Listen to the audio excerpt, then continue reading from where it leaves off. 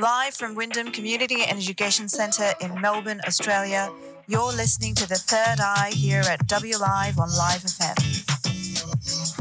Welcome, everyone. As we just said, you are here listening to The Third Eye live from Wyndham Community and Education Centre in Melbourne, Australia, and we are talking about family well-being. I'm your host, Rin, and here with me are my very special guests, Monica, Nuran, and Shiva. Before I kick in and introduce these lovely ladies, a quick shout out to Karan, who was going to be our guest, but unfortunately isn't able to be here with us today. So, Karan, we're wishing you a very speedy recovery, and thanks for listening in. We have a wealth of experience and knowledge here today. I have with us Nuran, who is a member of the Baha'i community of Wyndham. Nuran was born in Iran, lived in Turkey, and moved to Australia as a refugee some 37 years ago. Nuran volunteered in Africa for 17 years alongside her husband, working as a high school teacher across Botswana, Zimbabwe, and Zambia. Professionally a mechanical engineer. She has 2 kids, 5 grandkids. So welcome, Nuran. Thank you for having me. Thank you. We also have with us Shiva, Nuran's lovely daughter. Nuran was born in Melbourne. She's a member of the local spiritual assembly of Baha'is of Wyndham. She moved to Africa at the tender age of 7 and studied psychology in Pretoria, married a local Zimbabwean, and is working as a mother and part-time psychologist. Welcome, Shiva. Thanks for having me. We also have with us Monica. Monica moved to Australia about 22 years ago, is a proud member of the Wyndham community, founding member of Vedic Global, president of Women of Wyndham, Vice Chair, Wyndham Interfaith Network, and a member of the Victorian Multicultural Commission Advisory Board. Monica professionally is an educator and counsellor. Welcome, Monica. Thank you so much, Rin. Thanks for having us. Thank you. And I'm your host, Rin. Professionally, I'm a CPA and banker, everyone, and I am so very passionate to talk about bridging the cultural gap, bridging the generation gap. Wyndham has a large migrant population, and with everyone present here today, I'm sure you would have experienced that the parenting techniques that you used for your kids, the parenting techniques that maybe your parents used on you, are quite different to maybe what might work to kids growing up with a different cultural migrant background in Australia today. And I might throw to hear a bit more about this to you, Monica, talking about family well-being, talking about that cultural and generational gap. Thank you so much, Rin, for giving this opportunity where I can share my views. Yes, I'm very, very passionate about family well-being. I've been helping family violence victims, as you know, for last 12 to 15 years. And the first thought which comes to me is, well, as parents, what can we do so that our future generation, our children, they get right values? Because as we say, charity begins at home. Right values also begins at home, isn't it, Nuran? Yes. Right? So I just think that, when parents, as parents, we teach our children right values, they turn out to be not only good children, but, good community members, good citizens. And you can imagine that, when everyone's learning right values at home, then of course the world will be such a good place for everybody. When we say, oh, after that we might get heaven, I think we can make heaven here at present. Yes, Shiva, what do you think? Yeah, definitely. Right? And as you introduced me, I'm part of Vedic Global as well.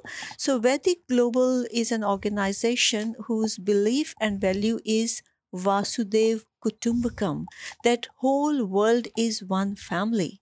So when we are raising our children to be good children, of course they will take care of their fellow human beings as their family members as well.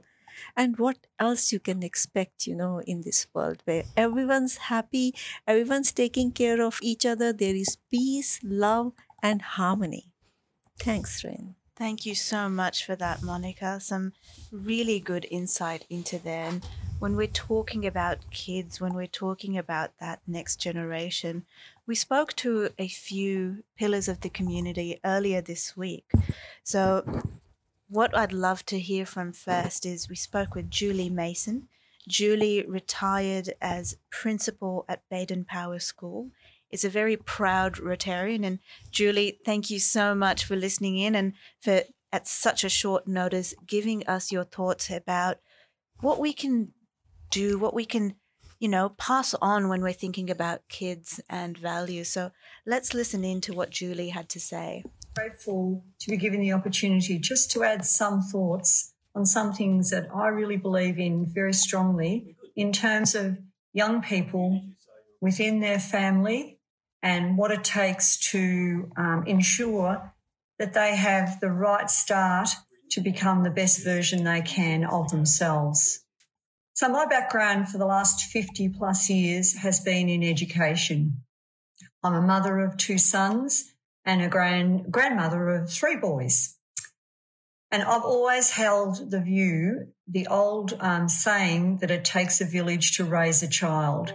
And I very much subscribed to that view within my immediate family, extended family, and within my education role on a daily basis. So within the education role, right from the start, I learned that it was really important for us to have a view of working in partnership with our families because everyone was on the same page in terms of wanting the best for the children, whether it was from the parents, whether the family was a traditional family or whether the family was extended in a large way. We all wanted the same thing for the child. I guess one of the things I've noticed, though, that's interesting over time is the changes in terms of parenting. And I think that's had a lot to do with the expectations on people. And I think, gone are the days, in my view anyway, where women are going to have that wonderful luxury of just staying home and being the home parent. Most cases now, women need to be going out to work, and that changes the responsibilities within the family environment. And I think that changes it in a really positive way. The thing that I've noticed most about the outcome for our young people, though, is that there's much more of a negotiated view from our young people. And I guess what I mean by that is that they really like to have their say in terms of the decision-making that affects them. And it's been interesting because in education, we now have student voice as very much a function of what we are aspiring to do in terms of the education of our young people, right from the beginning of when they enter the school environment. So it's fascinating for me to watch that unfold in my own family and in the school environment as well. And at different points in time, that can be a frustration because when I was brought up a long time ago now, we weren't expected to have a voice at all as a young person in the family. It was just do what you're told and don't ask any questions. So it's really interesting for me when I'm confronted with things with my grandsons and they have a very strong view of what should happen, how it should happen, when it should happen. And I have to really think carefully about how I respond to that now. And I find myself trying not to say no. I find myself saying things like, not yet, can we think about doing this first? And really applying a negotiated approach myself to what, was said to me would have been do what you're told and do it now. So I think that's really an interesting thing for us all to think about in terms of harmony in families, harmony in the world for our young people. We can't teach them to have a voice, have an opinion, and how to express the opinion if their opinion differs in that moment when we want them to perhaps agree with what we want to do and what we want to see happen fairly quickly. So I find that really, really interesting, and I find that I'm exercising that knowledge on a daily basis as a grandparent. One thing that I know, though, that in my humble opinion has never changed and will never change, to create that best possible environment within the family for the young people, and that is that sense of routine and that sense of certainty. And I think in many instances these days, for a whole lot of reasons, that's becoming more problematic.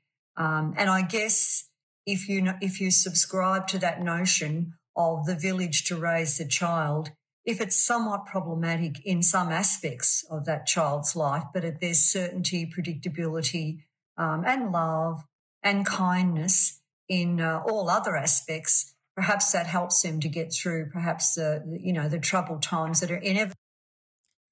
Thanks so much for that, Julie. And guests, was that not an insightful talk? It was indeed. It was, Yeah. yes. If you're just tuning in, you are listening to The Third Eye here at W Live on Live FM, live from Wyndham Community Education Centre in Melbourne, Australia. You're with your host, Rin, and special guests, Naran, Monica, and Shiva. And Shiva, I might pass over to you because Julie made some really interesting points about how the role of women in the family has changed, even in her lifetime. And being a mother, working full time, I would just love to hear your thoughts on family well-being and a couple of those points Julie mentioned. So many great points she raised. And one that really stands out to me is how she mentions that children shouldn't be peripheral to our lives. They're not meant to stand on the side and be quiet while we get on with more important things. In fact, when it comes to the progress of our society, they are front and center. We need to center all our energies around them, around nurturing them, because they are the future generation. In reference to this, I think it's important also to see one of the Baha'i teachings is that science and religion, in fact, go hand in hand. And so we see a lot of things in many of the religion's holy writings that speak to this. For example, in the Baha'i writings, it says to mothers, speaking directly to mothers, Abdul Baha says, "O ye loving mothers, know ye that in God's sight the best of all ways to worship him is to educate the children and train them in all the perfections of humankind, and no nobler deed than this can be imagined." Children and humans are referred to as being a mine rich in gems of inestimable value, and that education can alone cause it to reveal its treasures and to enable mankind to benefit therefrom. It's the role of mothers and fathers, families, the community, of helping to mine these gems within children and youth, so that they can grow to use these for the betterment of humanity. That is beautiful, Shiva, and thank you so much for sharing that. Naran, well done. I must say, I must commend you, and I would love to hear from you. You've raised such a, knowledgeable and articulate daughter, and I'm sure you have more gems of wisdom to give to us when we think about values and how to pass them on to the next generation. Thank you. I really want, first of all, to introduce ourselves as not a speaker, as two mothers and two daughters. Just happened by accident that we are two mothers and two daughters. That's right. Yes. I would like to talk about the importance of teaching values to our children, spiritual education to our children. And I would like to share a a little part of the Baha'i writing about the importance of that the family being is a human unit, must be educated according to the rules of sanctity. All the virtues must be taught the family. Is very important. And being a teacher, maths teacher, I always taught to make my student visualize the problem. So, and then I'm going to start doing it with this topic. If you imagine we put a little seed in the soil, that little seed needs three things. It needs nourishment from the soil, it needs water from the rain, and it needs light from the sun. Without lacking one of them is going to prevent that seed to reach its utmost capacity, especially the sunlight. If you keep some seeds in the soil, water them, but keep them inside, you will see that slowly that plant start to become yellow and sad, and that slowly die. So I'm going to take you back to the human. A child needs three things, three education. One of them is physical education. That means need nourishment, need having a safe house, having a clean house, and feel happy in that house. That is a physical education. And need mental education. That means we need to send our children to learn about sciences, to learn about arts, and all kind of knowledge. And most importantly, this is the mental education is the rain, but most importantly is moral education, to teach them virtues, and that is the sunlight for them. Beautiful. That's right. If that in Baha'i writing, we were told that if a child is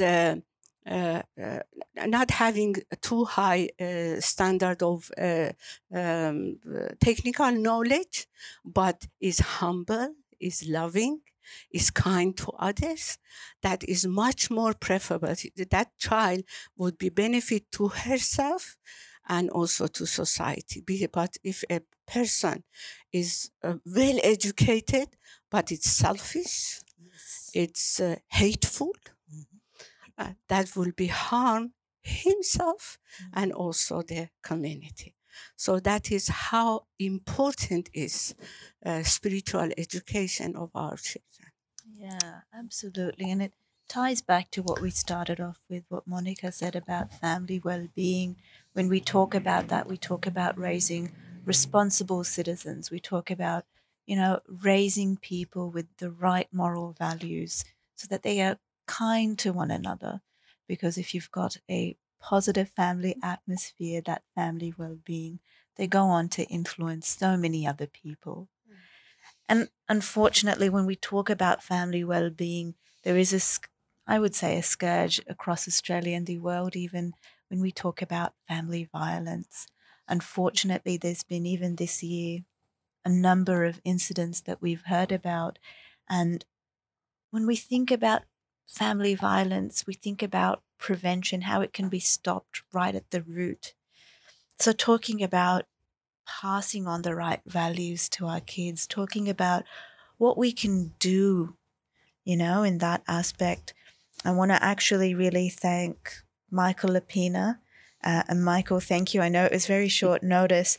Michael is an opera singer. He's a very passionate Rotarian and is really, really passionate about assisting victims of violence and helping them reestablish their lives and thrive post coming out of that phase of their lives. So let's listen in to what Michael has to say, and we might have a bit more of a discussion after that. Hi, Monica, and thank you so much for allowing me to share my thoughts and views around avoiding and preventing family domestic violence. Addressing family violence and its root cause is a complex issue. So many factors need to be considered and can't be addressed by just looking at individual interventions. Rather, it needs to be seen as a complex system where all components need to be looked at in conjunction with the other components. For instance, you just can't look at the mental health of a person causing the violence without addressing the external environment that could trigger their responses. Although providing better education to young girls and women may help them with being able to make better decisions to avoid being victims of domestic violence, it still doesn't address the root cause that allows the perpetrators of such violence to even act on those impulses that hurt others. What I do believe in, though, is that the root cause of most, if not all, family domestic violence derives from an individual's need to feel some sort of power or dominance over someone else. And when that power is challenged, the individual feels a need to exert that dominance even more. So the challenge to this power could be internal to the individual, for instance, their own inability to regulate their own emotions. The challenge could come from their own family. For instance, the partner or a family member could be experiencing more success than the individual and therefore challenging that person's self-worth, causing them to lash out by trying to diminish the success of the other person. Or it could even come from external. For instance, there may be incidences within society. It could be in the workplace, a boss tells the person off and therefore that person feels diminished. They could be experiencing road rage or being on the receiving end of road rage. And so their stress levels increase. And so they need to exert that stress onto someone else. Or it could be in the shops, just, someone looks at them in the wrong way and then it triggers them where their own ego and perception of self-worth was challenged.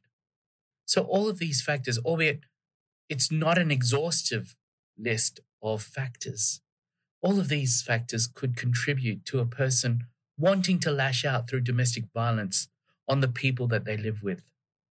So to tackle domestic violence, we need to help people realize that power and dominance over other people is just not acceptable. And that needs to happen early in their lives. That needs to be established through an education that our teachers provide to the students in school.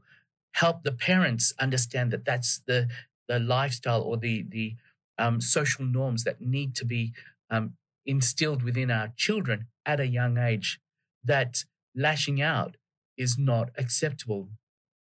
Exerting dominance over other people is not acceptable.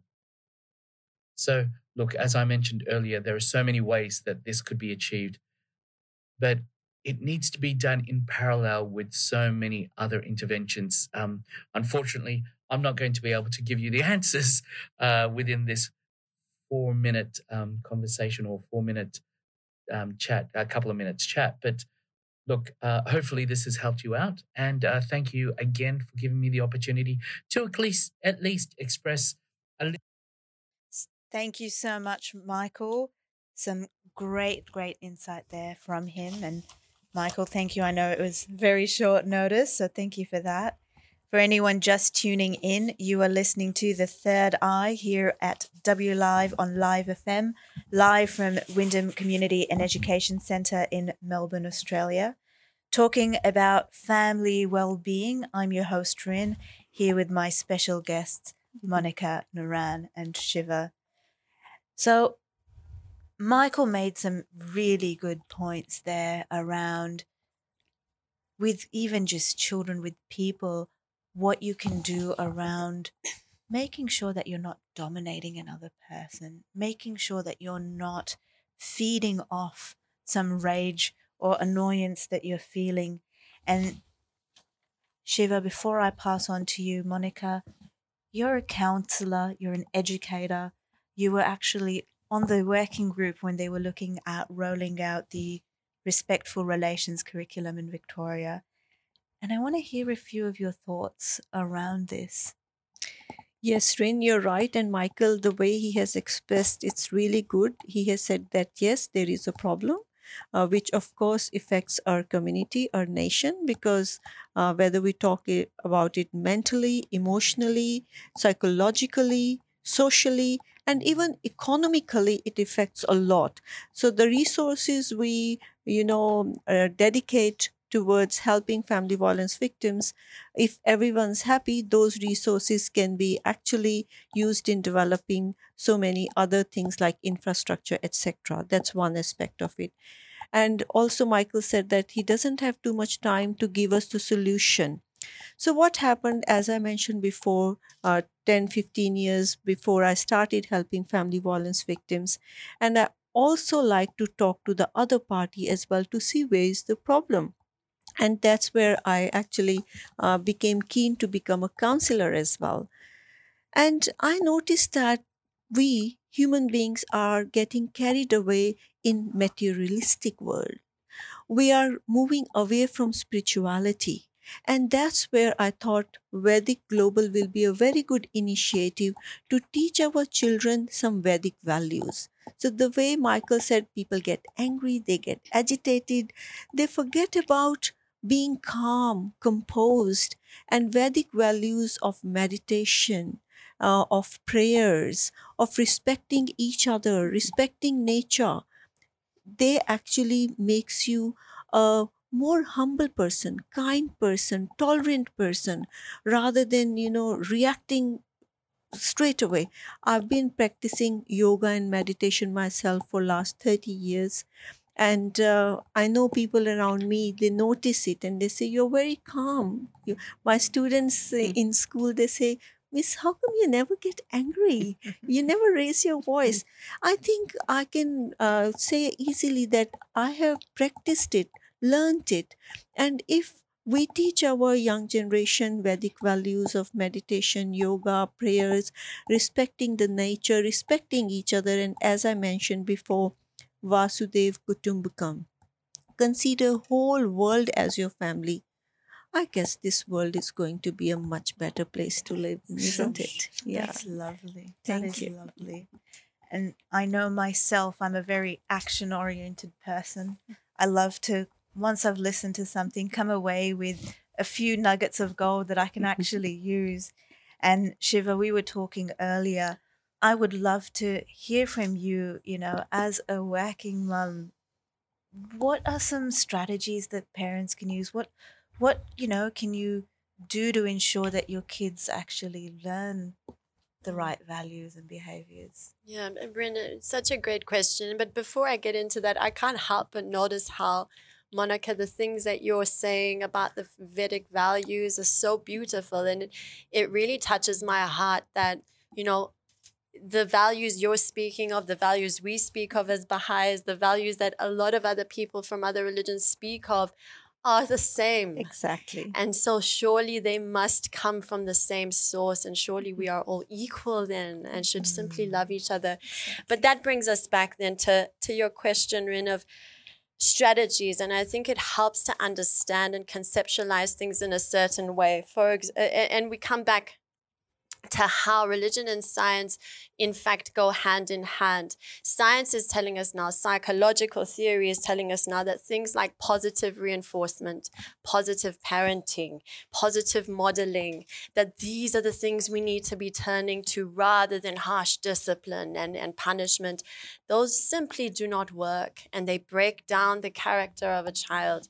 We need to build them up. We need to mine their inner gems. And also, I think it's important to see one of the wonderful things about what the Baha'i faith tells us is the family is a microcosm of the world. It's a small example of the world. In a world ravaged by war and disunity, is it any wonder that our families are also ravaged by family violence? It's a reflection of the world. So when we look at the news and we see things going on in the world like war and we feel helpless and powerless, It can make us negative, but if we can simply turn to our own families, we'll notice that we have, in fact, a lot more control over what's happening. If we can be positive with our children, if we can be positive with our partners, our husbands and our wives, this will, over the generations to come, create huge positive impacts across the globe. It will ripple out. So each time we see something on the news that makes us sad or upset, make a pact with yourself to be kinder to your child. Make a pact to yourself to be kinder to your wife or your husband, and you will be contributing towards change by doing that. So I think we again, this is where science and religion goes hand in hand. We are told that we need to, as parents, model how we want our child to be. To hurt a child because he's hurting another child is fruitless. This does not work. We are to be kind to them, to be gentle with them. And in doing so, they will grow up kind. They will grow up gentle too. Maybe not initially. A 2-year-old is going to hit, is going to get upset. We need to understand that their brains are still developing. But once they are adults, the way that you were as a parent will frame how they will be as an adult too. Beautiful. Thank Very you nicely so much for that, Shiva. No problem. And Nuran, I was going to add something. I want to think of ourselves as a global being, not an individual. So although we have to work on our own family, but we have to think about humanity as a whole. So if we have some nice solution, if we have some resources, we should share with other people and then take care of all humanity as a whole. And one thing I just wanted to share, the other day I was taking care of babysitting. She was 3 years old, and he was playing with his dolls, and then he was upset of something and then hit one of the dolls or one of the teddies. And then his father said, Rohan, would you like to practice your kindness? And then immediately he took the teddy and he hugged it. So simple things that we need to keep in our mind. And children are so receptive. They are like a dry sponge. As soon as a drop comes, they will get it. Instilling the right values, right? Yeah. that is lovely. Beautiful, Nuran. Thank you. Now, we're nearing the end of our segment here today, everyone. And before we go into that, I just want to check in with my 3 fabulous guests here and see if there's any closing remarks, if there's anything that we might have missed out on. We've spoken about a few key things today about treating the world as you would your family, looking at how you can instill the right values in your kids because they are like sponges. So focusing on the right values of kindness, of being respectful, of being a responsible citizen, so then they can go out and spread that kindness in the world. So my lovely guests, any closing comments, any remarks that I might have missed out on or you want to share? I think for me, it always comes back to the equality of men and women. And if we could respect each other and see each other as intimate friends here to be concerned with the welfare of each other, but to also help each other's progress, our children will see this and they will internalize that way of being with each other too. And they will grow with my 2 boys, they will hopefully grow to respect women and to love and be kind to all people, men and women. So this is what we're wanting to do, is to change ourselves and to be the best models we can possibly be to our children and those around us. Too true. So, Nuran, I know when we were speaking earlier, you mentioned that there was a really lovely Baha'i prayer. Okay. And before we close off, Yeah. I would love to hear that from you. Okay, that is what when I'm giving leave to my grandsons to school in the morning, I just say, okay, let's pray together, just to, as we talk, to bring a little bit of sunshine into their life, and we chant it. So I'm going to chant it. We say. Oh God, guide me, protect me, illumine the lamp of my heart, and make me a brilliant star. Thou art the mighty and powerful. Beautiful, Nuran. Beautiful. Thank you. And with this, I would like to say yes, we are, trying to inculcate right values in our children. One of the very important values is make them good volunteers right from the beginning. That's So that they learn, they appreciate what they have, and also they want to share their time, energy, positive energy, as you said, Shiva, and resources with the wider world as well. There are many, many opportunities of volunteers they can take, and we are very blessed to be part of Wyndham family.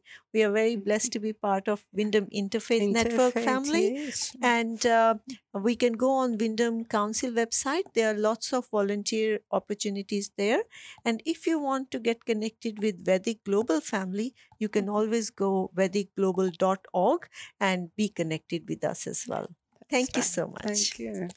That's all we have time today. Thank you so much to our guests, Monica, Nuran, and Shiva. You have been listening to The Third Eye here on W Live on Live FM. I'm your host, Rin. Thank you all for joining us today, and we hope you found the information today useful, and we hope that you've got some nuggets of gold that you can take away and pass on. Until next time, have a great day. Thank you, Rin. Thank you. Live from Wyndham Community and Education Centre in Melbourne, Australia, you're listening to The Third Eye here at W Live on Live FM.